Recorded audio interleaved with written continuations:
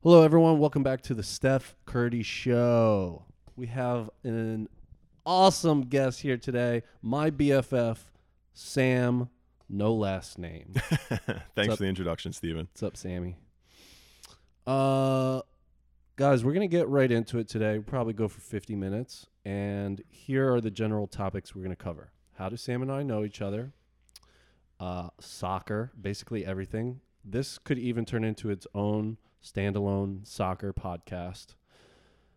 We might dive into relationships. We might not. I'm not sure because you didn't answer that question that I just asked you right before. Pre-podcast, the pre-podcast conversation. It's tough having this talk with Steven because of the vastness of the conversation topics that are potentially on the table. It'll be an interesting direction to see where this goes. Do you have notes? I have notes from before. What do you mean? From like things that I thought of before, but there's nothing. I don't think they're different from your notes. We'll find out. I have like 5 bullet points.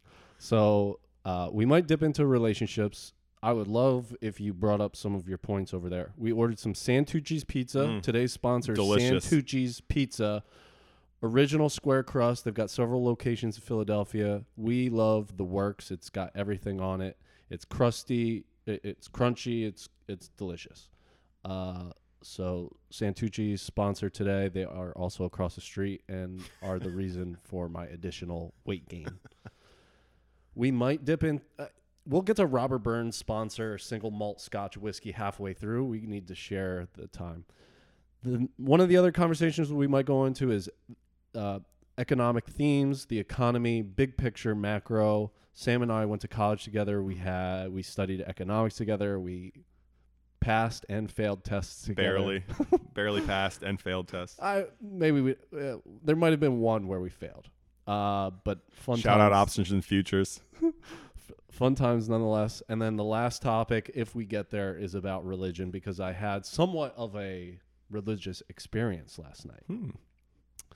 Shout out to other listeners, Dre, Big Al, and the McCurdy and Sices. What's up, guys? All right, let's get this going.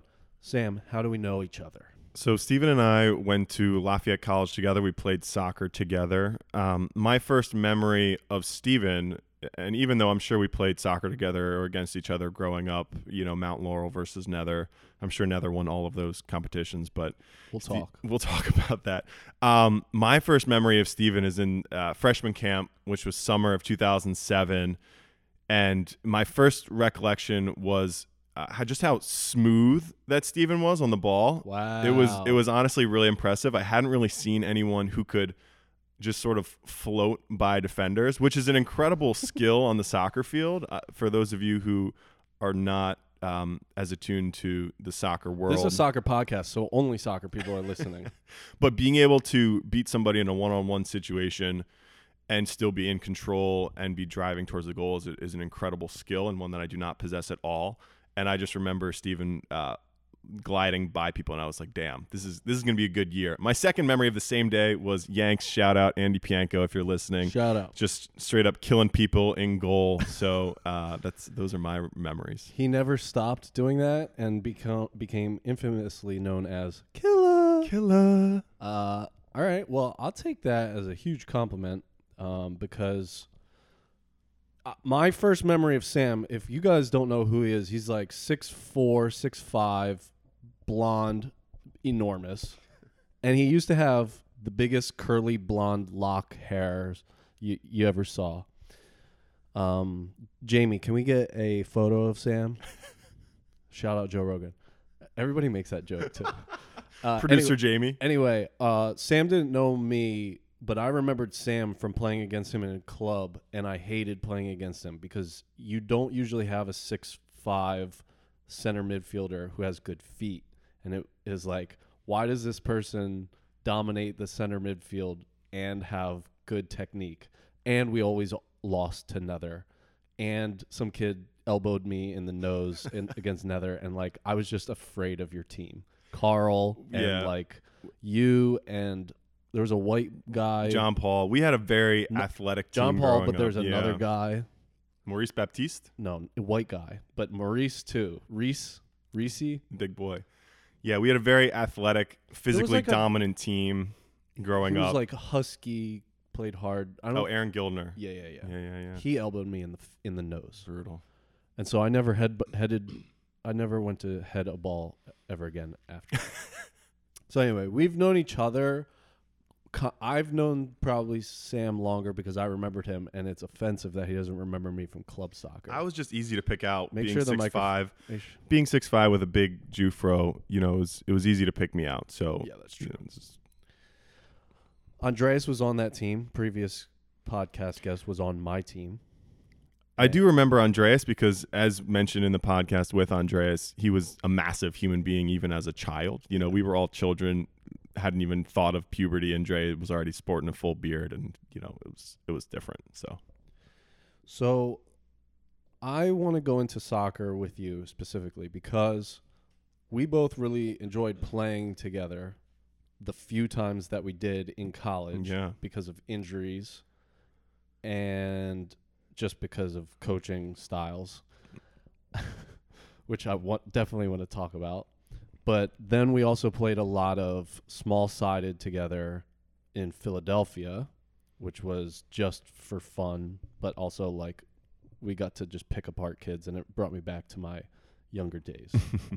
But we also have opposing enough views for us to be like, why do we kind of disagree on soccer and tactics? And I think the biggest thing that we disagree on is like, and maybe we don't disagree, so can you clarify this? But I believe you have an idea of how tactics should be and formations, and I just don't think about soccer in those ways. Yeah, I think to summarize our viewpoint is I think you are of the mind that you just put the best 11 players out on the field and what will be, which I think works well, particularly as a younger player. You need to learn without overt instruction from your coach where to move, how to move. And I think if you had a coach like that growing up, that was probably really important to your development to be able to think about all of the different moving pieces on the field. But as you get older and the game becomes more sophisticated and less about who is better than who because, the talent gap becomes much narrower, I think that the style in which you play and the formation in which you play and where you put certain players matters a lot. If I think about just our sophomore year, which was one of the few times that Steve and I were able to play together and healthy, the first game of the year we played West Virginia. We set up in a 4-4-2 diamond formation. Why would you even remember that? Because I remember that these things are important, Stephen, is what I'm trying to explain to you. So we set up in a 4-4-2 diamond, and I was at the top of the diamond. Stephen was at the side. Stephen ended up scoring the game-winning goal versus West Virginia. It was a huge moment for Lafayette soccer at the time.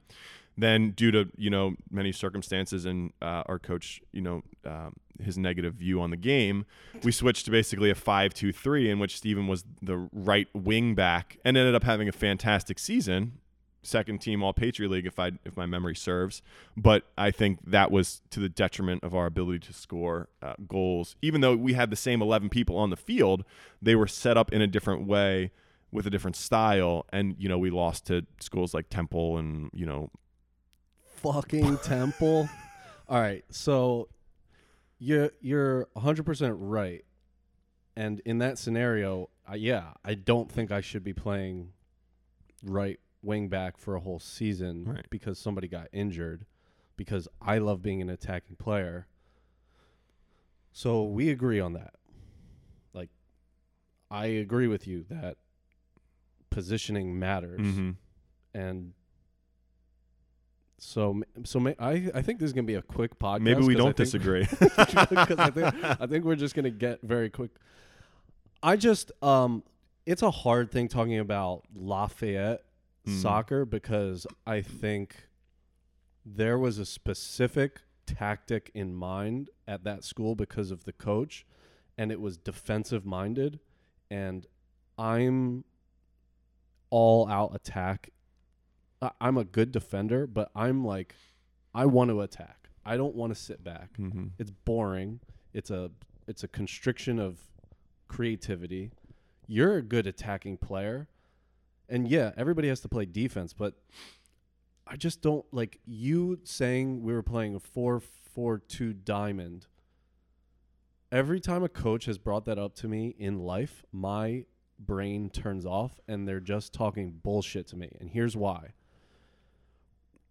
Before a game or in the middle of the game at halftime or watching tape, a coach goes into 4-2-5-1, 4-3-3, 4-4-2. And in theory, I get that you're trying to give us shape. But when you get out onto the field, different variables are at play. And it's a great point in that your starting formation is very different than what your ultra defensive formation will be, you know, when you're inside your own box, or your transition when you're transitioning to defense to offense, and then what your final attacking position will be. So you're right. It's just a base framework, but how players move in that framework and the roles of different players in that framework, I think can utilize your best players in certain ways. And I think that, you know, given our shared experience at Lafayette, I think that the system that we utilized did not take advantage of our best players' strengths, which was one of the reasons that we weren't as successful as we probably could have been. So I think you're right in that formation, in a way, once you enter the game, it plays less of a factor. But in terms of setting your overall strategy, I think it does have a significant impact, particularly on the margin, right? I mean, if Lafayette's playing Penn State, you know, if Lafayette's playing Penn State's going to beat us because they have, you know, more talented players. You know, it doesn't matter what formation we play, but if we're playing Colgate and Colgate's setting up in a certain style of play, and there's a better way to counter that style of play, you know, we should consider that. I think that's a very informed idea. What happens at the margin? Where is the slight advantage that you can gain over an organizational difference that a coach would be able to implement, rather than just a team of players going out there and trying to figure it out on the fly? Yeah, I think you bring up a good point. I think Of course I do. The downside with having your players figure it out is if it's just one 90-minute game and they don't figure it out till minute 15, you could already be 2-0 down by that point. You know, you don't have the luxury of time in a high-pressure situation. You have to get it right from the first minute. Man, what do you know about the other team and how they're going to play and who their players are? Well, I guess you have video. And you're not standing there, and you don't know how all your 11 guys are feeling. One has a stomach ache. One, like... No, those things absolutely matter. You know, you don't necessarily know how the other team is going to come out, but if you know they have an amazing attacking midfielder, you're not going to put me at defensive mid because you know that I won't defend them at all. You know, like, or if you say, hey, look, these people, they play a flat four across the midfield. Why don't we put Sam at defensive midfield because he doesn't have to actually defend anybody. He can just win balls and distribute. You know, having at least an idea in your mind of how you want it to play out. And I think you're right. You don't want to overly engineer it. You don't want, you know, particularly kids, 18-year-old kids, to get in their own heads. But having a strategy will, you know, could we're have talking an at a advantage. certain age too. You start. Sure. Yeah. You don't want this. Yeah. You couldn't do this with 14-year-old kids. But Okay.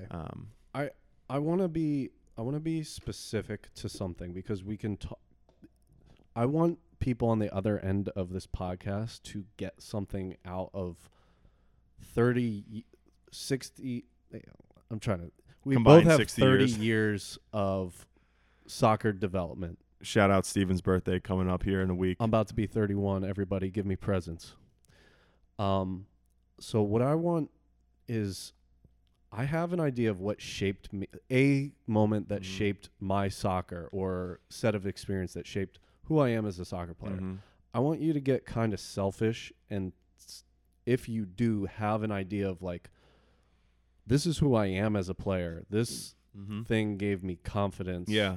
Or was there anything like that? I think the single most important thing for me soccer-wise was my coach growing up put a lot of emphasis on, you know, your first touch and playing 5v2. I think I played more 5v2 than anyone else I've ever met. And I think that simple training exercise which we didn't use it as a training exercise. We basically played 5v2 all practice, mainly because we only had like 7 kids would show up to practice. Those 7 kids were all very talented, and it was a very competitive game of 5v2, but it teaches you first touch. It teaches you spatial awareness. It teaches you about thinking ahead. All of those things that really matter, particularly if you're playing in the midfield. I mean, if you're playing out wide and your goal is to, get the ball and run at the defense, I don't know that 5v2 really matters as much. But for someone who's playing centrally, I think that you could play 5v2 forever. And that, as a coach, that's probably all I would do all practice. I believe that game is important to literally every position on the field, and it's central to every position on the field. Yeah. So you would agree, and I just like you making the distinction that an out wide player not. I think it's still important, but if I'm a wide player and my role in the team is to dribble past the opposition defender, 5v2 isn't going to help me with that. But you're right. I mean, in terms of understanding how movement affects, I mean, it's just the most important thing, 5v2. What do you think makes a really good soccer player? And then I want to share my story of what shaped my soccer experience, or one of them. Wow. I think it's tough because at a base level, you have to have some athletic ability. I mean, it's really tough, right? You couldn't just take some very slow, very overweight, very short person and turn them into an amazing soccer player. Even Andres Iniesta has a certain level of athleticism, right? So you have to have some base level of athleticism. I think then after that, a good spatial understanding, and then, good first touch. I mean, give me a kid with a good first touch and knows where he needs to be all day of the week. Who was the best player on your team, club team, consistently growing up? Yeah, the best player that I played with growing up consistently was Carl Reddick. He was an extremely gifted athlete. How was his first touch? His first touch was good. He was an extraordinarily gifted athlete. Okay, and as a younger player, that played out more than when he got older. Sure, I think that. I think it's a pretty obvious statement that if he had a better touch, he would have gone further in his soccer career. But I don't think. I mean, he was just the best player that I ever played with, and he was more of a physical player than a technical player. You can't teach physicality. So how is that going to help anybody? How's what going to help anybody? I know I asked you who the best player was, but you can't teach athleticism. Yeah. So, in my opinion, it's a worthless thing to talk about. Even though I wouldn't say that. I think, if I'm a club coach and I have 2 kids, one who is an incredible athlete and one who is not an incredible athlete, has a decent first touch, and I want the highest potential kids, I'm going to take the athlete and try to develop a first touch for him. Okay, fair. My experience growing up was I began on a C team, which meant I was on a 3rd level team, and I was given freedom to be the center midfielder because I was the best player. And because I was given that freedom, everybody was told, this is what your position is. And then at the end, the coach would say, Steven, you're in the middle of the field, but go wherever you need to go. Mm-hmm. And I played on that team for 3 years. And we would be in other shitty leagues, but we would win. And I would score a lot of goals, and it gave me a lot of confidence. And it would also, I couldn't just win the game myself because, one, it would be too selfish to have done that, and nobody else would have confidence or fun. So it was up to me to also get the shittiest kid on the team involved, and let me tell you, he was shitty. He couldn't pass the ball. And so it was my job to find how he was best. What is his best purpose on the field? And it gave me a lot of freedom to try to coach him as his peer, as like a fucking 10-year-old. Mm-hmm. That shaped me. And so now I look at soccer as like one person on the field, the best person on the field, the best player, has a vision for how the game should go. And they're the dictator because they feel most confident, and you need them to perform in those crucial moments to assist, score, make the plays that actually change the game at the margin. Like, who are the game-changing players? And yeah, I think what are your thoughts on having that? a leader like that, having someone who's the heartbeat of the team, who's going to score the late goal, who's just going to take the ball and say, "Screw it, I'm going for it."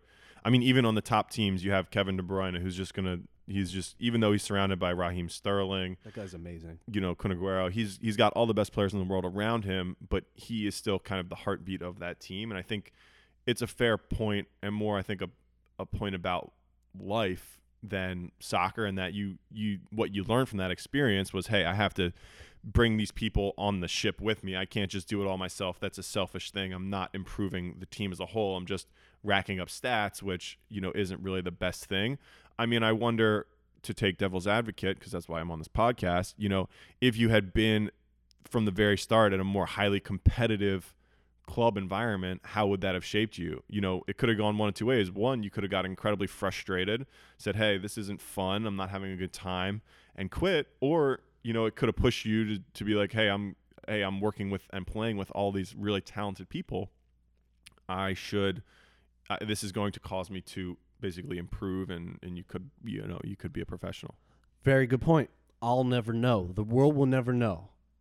How do you think a coach says to Lionel Messi what his role on the field should be? I think you have the GOAT of all GOATs surrounded by obviously all world-class talent. Do you tell a team like that and then tell Lionel Messi, here's our 4-5-1. Messi, you're going to do this and that? No. They're just like, everybody play your role and let Messi get the ball where he needs to get it and let him figure it out. You're exactly right, and I think you're right. You tell Lionel Messi, hey, you're going to start out on the right side of the formation or the center of the formation, but do whatever you want. But I think what you have to do is you have to construct the team around him. You can't have him playing right outside mid and then have Dani Alves also flying up the wing without having a right-sided midfielder who's going to cover for their defensive frailty, right? So I think you're right. From an individualistic standpoint, you give your best players the utmost creative freedom, but you build a structure around them, because otherwise, if I'm the opposition and I see Dani Alves flying up the right and Messi, you know, cutting in from the right, there's no one on my left side, I'm just going to say, hey, pass the ball to the left and just run up. That being said, I might not have any of the ball and it might not matter at all. That's right. But I think theoretically you would have a weakness there that you might consider managing around. But I think your point is well taken. I think that's one of the great things about soccer is that the best players can just make such a massive difference. And because a goal changes everything, all you need is that one player who's going to have that, you know, moment of magic, and it's cool to watch. Here's what I love most about soccer, also known as the beautiful game, is there's so much fluidity, and it's such a dynamic game that there is no control of what happens while the game is playing. But here's the thing. You need to get the ball in the net, and it kind of works out to being more of a probabilistic way of approaching things. Can you get closer to the goal? How do you manufacture the opportunities to get closer to the goal? How does the ball arrive in an area at the feet of the players that are most likely to score? And then, yes, you find the best in practices. You find the players that score the best or work the best towards closer to the goal, and you put them in positions there. But it's like a feeling. It's not like this is how it's going to work out. Mm-hmm. How do we intuitively move the ball, create space in one area and take space away in other areas so that Lionel Messi ends up with the ball at the top of the box with a left-footed shot? Yeah, no, and I think that's the coolest thing about soccer, right? It's that these 11 people are all trying to accomplish this one thing, and they're only going to be able to do it if they have a really good understanding of where they're going to be, not from a coach or manager, but just intuitively. That's why the Barcelona, of the early 2010s was so successful. All those kids grew up together in La Masia. They all played together growing up, and they knew intuitively how they were all going to react. So, you could have AC Milan sitting back in some hyper-structured setup, but all the Barcelona guys, they all knew exactly where they were going to be. It was like a sixth sense, right? And I think that's what's amazing about soccer in that it differentiates itself from every other sport. I'm a huge basketball fan, but basketball is just a completely different game where you have set plays, you have just a much more structured approach, whereas soccer, as you said, it's very fluid, and that's why it's so beautiful to watch, and why I spend all day Saturday basically watching soccer. Shout out, today was Boxing Day. Oh, yeah. Arsenal looked much better with Arteta as a coach, still couldn't pull out the win, but I think they kind of deserve more than they got from that game. So very excited about the future. Shout out Michael Arteta. All right, that's good. Mikel We have Arteta. on the podcast an actual fan of Arsenal. I'm more of a, I'm going to watch the best teams play. and Steven's a Sam fake is the- fan. Sam is the same way. So listeners at home, I know we kind of ranted for a little while, but this is kind of the thing. I'm sure we'll get into more specific topics around soccer and then specific news, but also I love the philosophy of the game. And maybe even want to break down some films sometimes of great goals. But anyway, that's a preview of what the soccer looks like between Sam and I talking. We would love to get another guest on here and maybe a coach and interview them. How do they think about the game? What age groups do they coach? And just bring value to the soccer community, because we both know so many, true or false, soccer gave you 98% of everything you need in life to be successful. I don't know about the 98% probability, but what I think percent did soccer no, I think give soccer had an incredible impact on my life, and I certainly wouldn't be the person I am today without soccer. And I think it's a wonderful game, and I'm so happy that it's something I played. I destroyed my body, but I think it was a Your body was going to get destroyed. my body was probably going to get destroyed either way. I was not born for that pressure. But yeah, I mean, I think soccer as a learning tool for young people, even if they're not going to go pro or go to college or whatever, I think it's an incredible tool and learning experience about teamwork, about discipline, about preparation, about sacrifice, about communication. I mean, the list goes on and Health. on. So yeah, physical health, it's and doesn't it make you a better, what do you do as a job in general? a wealth manager. Does it make you better?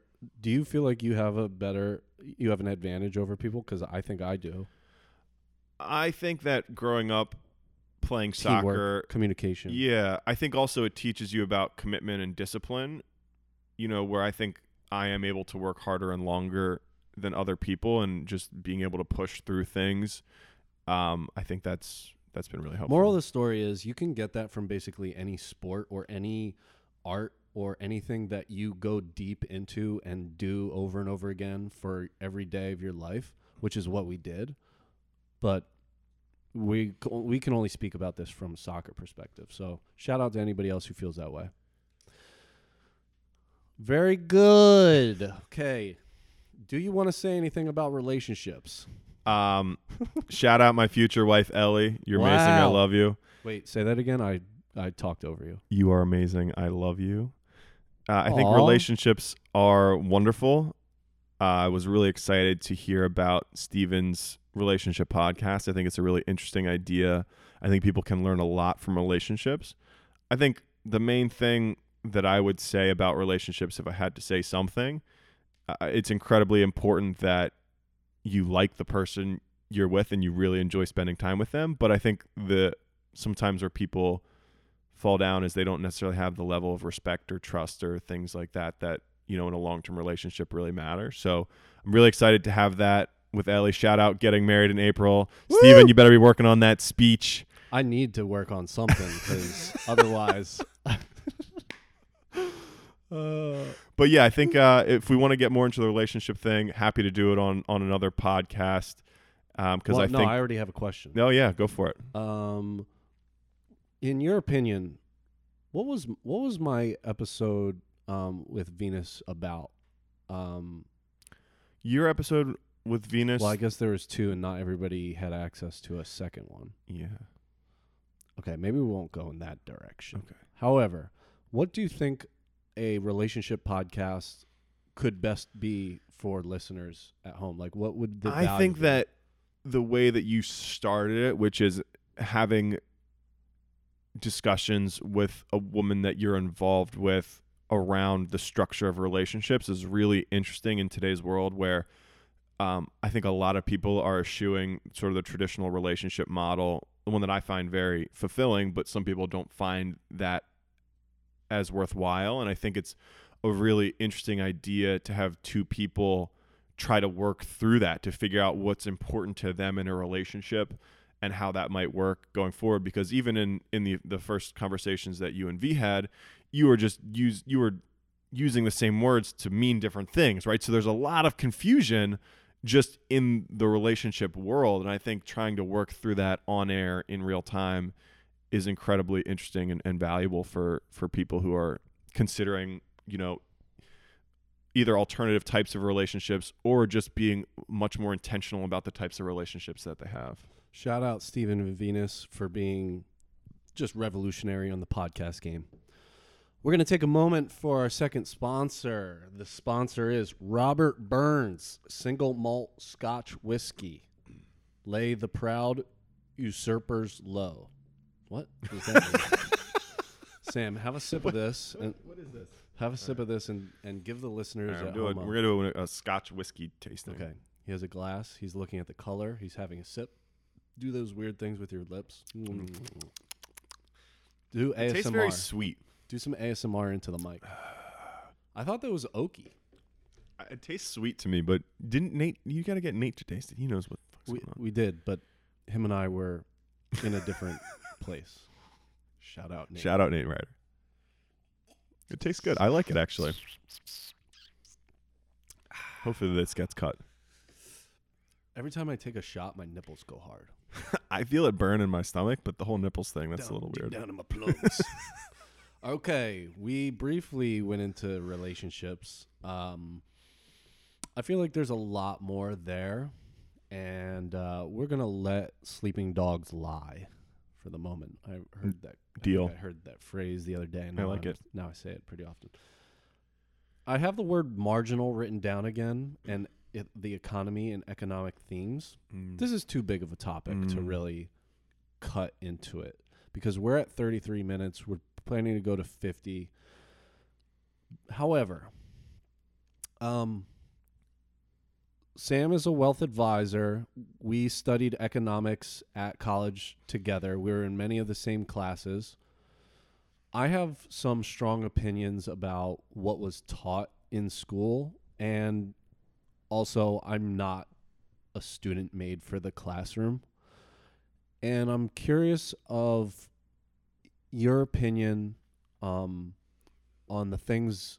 Maybe like what was like one of the most important lessons you learned from our economics courses that you use in everyday life or you as a framework? I think microeconomics is fascinating, and just the interaction between supply and demand and price elasticity and things like that on a micro level. Because it's like a simple model. It's a simple model. It is very powerful. And I think, it's incredibly powerful. And people, even though they intuitively understand, if you raise the price of things, less people are going to buy them, but not necessarily, right? There's convexity of demand and things like that. So elasticities. I think that was really interesting in studying that theory and macroeconomic theory. But I think the more that I've lived, shout out to only being 30 years old, who knows what I'll think in 20 years, but the less that I think we actually control things like the overall economy, things like interest rates. I think that it makes people feel good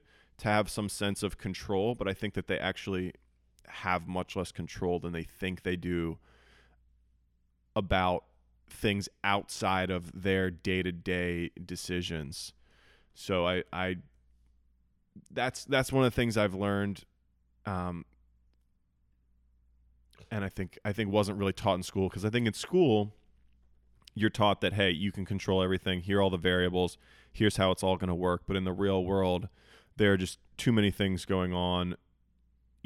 How one thing that's happening in China affects the US. Yeah. It's just too large in scope, and humans can't really think that broadly, right? Humans can't think about the vastness of the universe. They can't think about the exponential complexity of the economic system. So they prefer to distill it down into capitalism versus socialism, or whatever Things their get model baked is. down into single ideas because that's all that we're really capable of handling. How does this quote make you feel? The curious task of economics is to demonstrate to men how little they really know about what they imagine they can design. That's a Friedrich Hayek quote. He's an Austrian school economics, and actually shout out to the podcast Econ Talk. It's a tough one to listen to. Those are dense conversations. But here's the thing.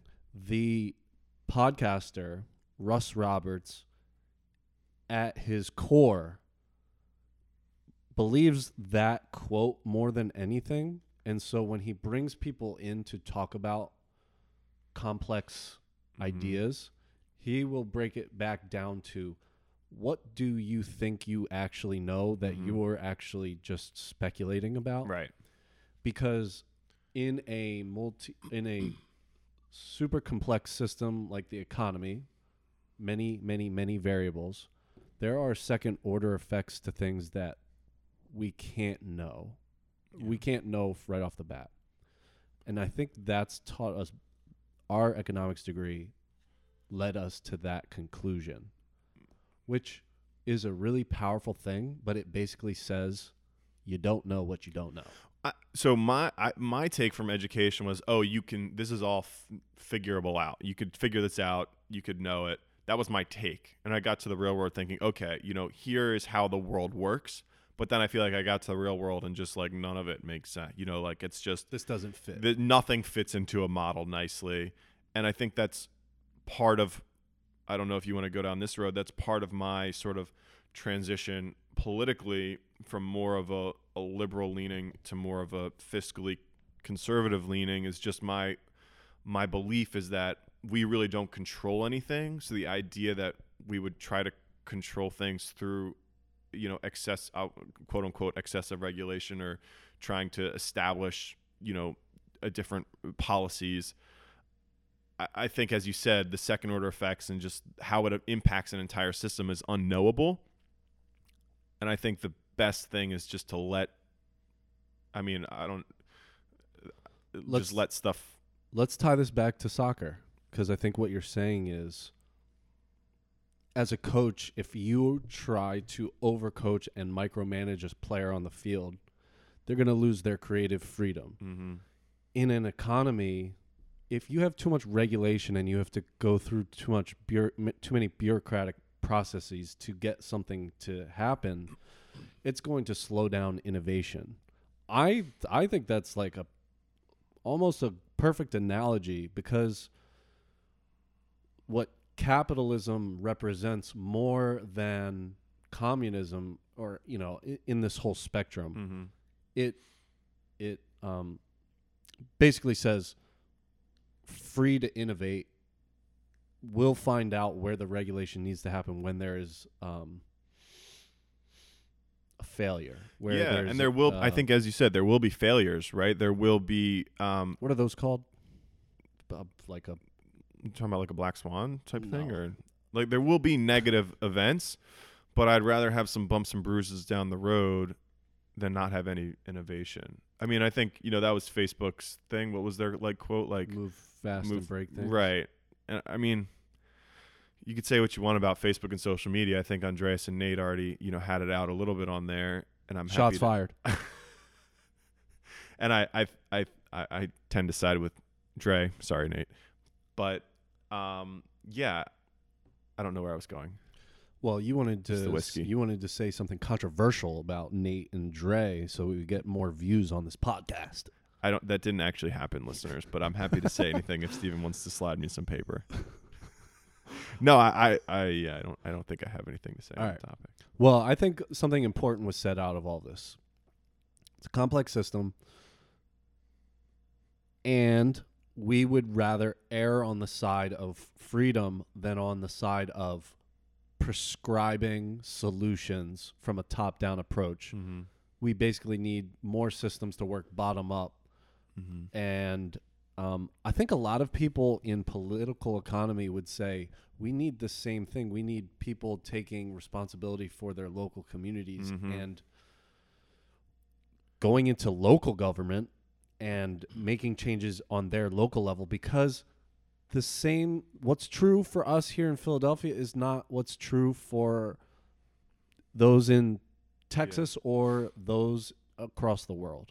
Yeah, I think that was actually one of the things I learned from soccer as well, and I have to give Debo props where props are due. He would always say, control what you can control, right? You can't control what's going on in the rest of the world, but you can control what's going on in your own household, in your own community, the products you're buying, the services that you're utilizing, right? So the idea that I think people are very upset and they want to prescribe what other people can do, but I think people just have to remain focused on, hey, control what you can control. You can control, your local government to an extent, right? You can control what your kids watch and how your kids are educated and things like that. So I think putting the focus back on what people can control and what is truly improving their lives versus some, mandated, whole countrywide initiative, I don't see the value as Say much. no more. What is basically the only thing you can control in your life? Your mental state. Very good. So, Was that the correct answer? wow, I'm pretty sure that's the only answer. You have the only control you really have is your reaction to things, and you can choose to be a certain way up in situations. What I'm getting at is you and I both come to the conclusion in the past couple of years that happiness is a choice and it's a state of mind. It's something that you do have control over. Mm-hmm. It's not outside of you. One quote that I really like is, the only handicap in life is a bad attitude. Mm. You could be in really shitty situations and have a positive attitude, and really positive things come out of it.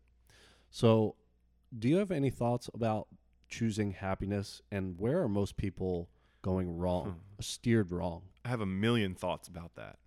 I don't know where to start. I think that Dr. Ham.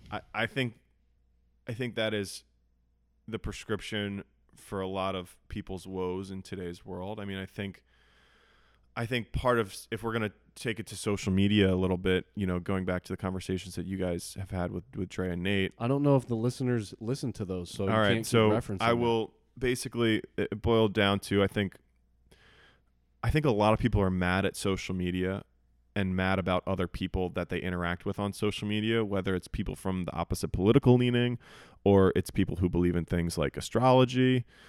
People are mad at those people, but for reasons that I don't understand.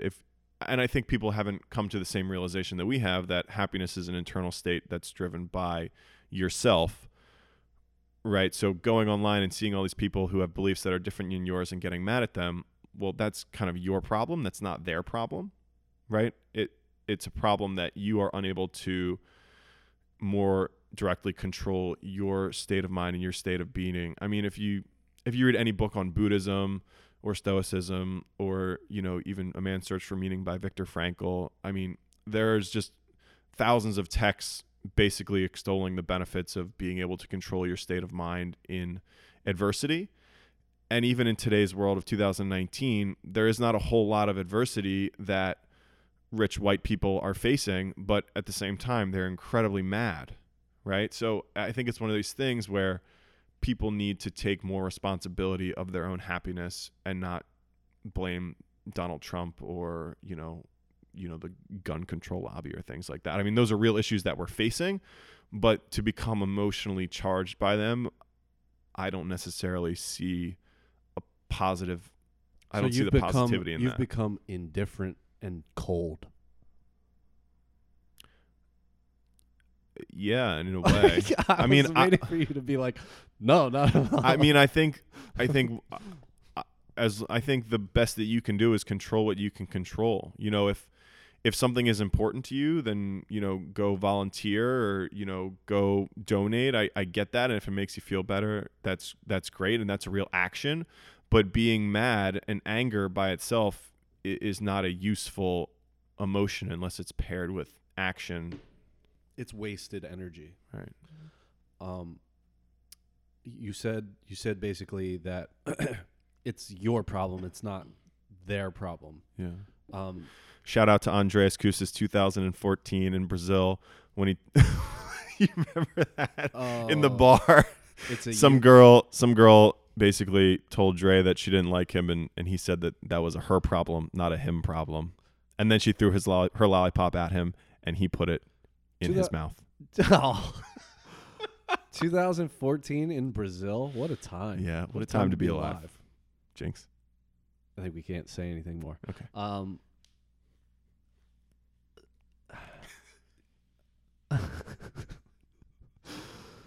I'm sorry for the long pause. I just there's a point that I want to get out of it. And Stevens drank too much Robert Burns single malt Scotch whiskey. The whiskey. sponsor here has sponsored too many drinks of mine. I like your point, and I think you need to add a little more color to it because it just sounds like you're kind of like help us out a little bit. Yeah, I think I don't want to be indifferent to things that I don't agree with. I don't know that you have to be indifferent to them. I think you have to more strategically deal with them. I don't have to get upset. You don't have to get upset, outraged. right? I think the emotion of anger, outrage is the wrong emotion.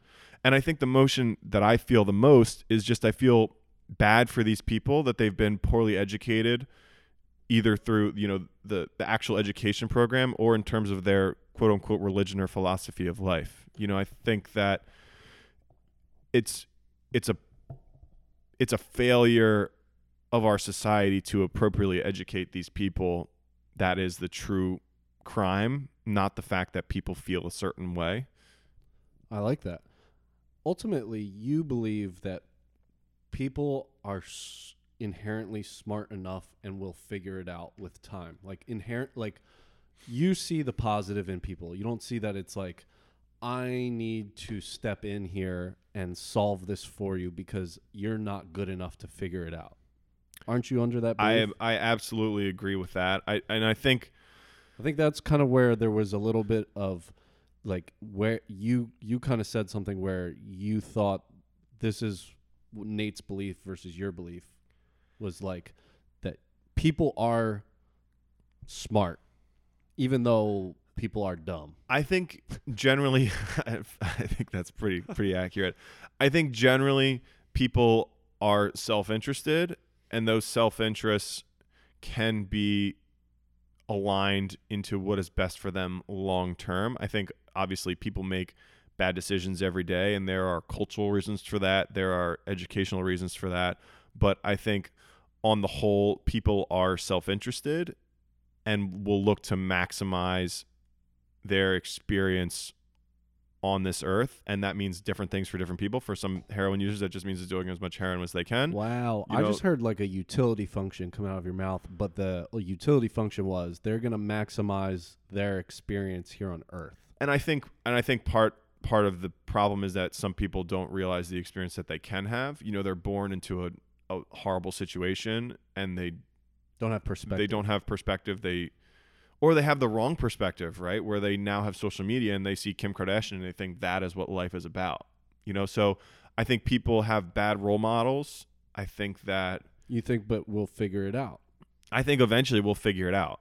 I think it's because you think at the end of the day there's like a truth, or there's like something that says this is real value versus this is what we're just. Yeah, it's hard to know. I feel like I have found that truth in the form of the belief that life is meaningless but is about happiness. It's about maximizing your long-term happiness and being as happy as possible, which is different than pleasure, right? Because pleasurable experiences can be elating in the moment but leave you less happy, the next moment. So I think that's what I found to be the meaning of life. And I think my actions tend to follow that, but I think other people haven't come to that same conclusion and or are just living, paycheck to paycheck, meal to meal, and don't have the ability to think about those things. And I think helping people come to that realization is one of my goals in life. Which is why you might step onto the Steph Curry show and share your wisdom. That's part of it. Happy to share.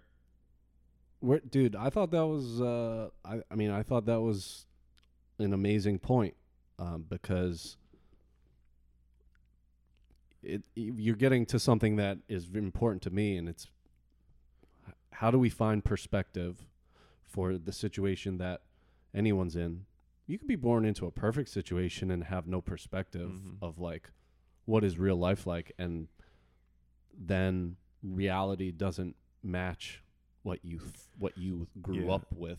Your happiness is simply a function of your expectations minus your reality, right? So if you have low expectations of things, and of yourself and of life, and when your experience and reality actually exceeds those expectations, you're going to be happy. And part of people's expectations are that, I should have this, or I should have that, or, I need a BMW, or the government didn't give me this, or, I think people need to reduce their expectations, because this is the greatest time to be alive that there ever has been. Poverty is at much decreased levels. The world is incredibly wealthy. I mean, it's a great time to be alive, but I think sometimes people's expectations go awry, which leads to their being unhappy. You can still dream big and operate under the low expectations thing, right? Because if I have very big aspirations, will I just be miserable because it's a very difficult thing to get to? I believe you can operate with low expectations but still have big dreams. Do you believe that? I would agree, and I think it's about having expectations of certain things, right? If your dream is to build a multi-billion-dollar company and you're okay, living in a tiny, crappy apartment, you're going to be happy because your expectation of life is you're going to be in some tiny, crappy apartment. But if your company does something, you'll have the amazing feeling of success that, you've exceeded your expectations. I think it can be hard when you're looking at the highest performing levels of society, right? Where in order to be, for instance, an amazing soccer player, you need to have an incredible amount of confidence and belief in yourself. So, and if at the same time you have low expectations of your performance, I don't know that that's going to work out as well. So I don't know. Example, you'd have to think about that, but I am very happy with our conversation here. Do you have anything else that you'd like to bring up? Did we review the podcast yet? We did not review the podcast. Give me your closing thoughts. Well, we still haven't talked about religion. I mean, that's a freaking 20-minute conversation. Can we make it a 10-minute conversation? Tell me to make it a 2-minute conversation. Make it a 2-minute conversation. Tell me to make it a minute conversation. Make it a minute conversation.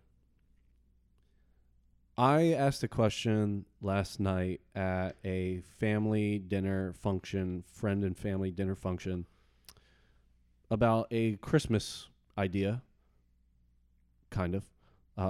Why was Jesus crucified? And it brought up a whole history of religion, and it taught me a lot because there were people with different viewpoints in the room that were unafraid to share and had the respect to hear other people's opinions. I got a free pass to ask as many questions as I wanted, got a history lesson, learned a lot of new words, but also an idea of why Jesus was crucified.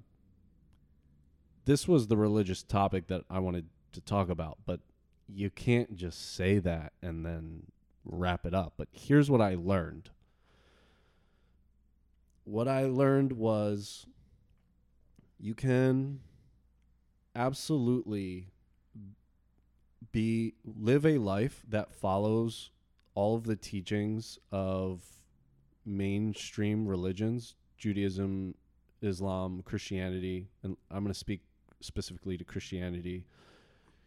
You can live a life that treats thy neighbor well and lives by the golden rule and would, without knowing anything about Christianity. Mm-hmm. And so I can choose to believe that,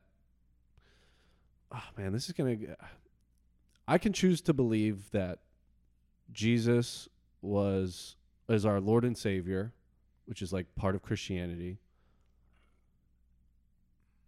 But also the other big implication is that he arose from the dead, and that means that there's an afterlife. And I don't necessarily believe in an afterlife. Help me out here. Are you following what I'm saying? I hear what you're saying. Am I still going here? I think what you're trying to say is that the tenets of religion can be really good, even though the story and mythology around them might seem unbelievable in today's world. Is that what you're trying to say?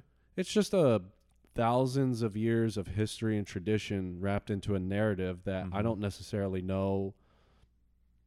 Why would I know that that's true when like things happened a decade ago that people talk about? That it's just like, why should I believe that narrative when I can operate with those teachings without having needing it? To me, that is the key for modern life, is that we no longer need these religious institutions. We have all the knowledge, we have structure, and maybe the institutions that we have maybe not been as forthright or positive, the Catholic Church and, things with the priests and stuff like that.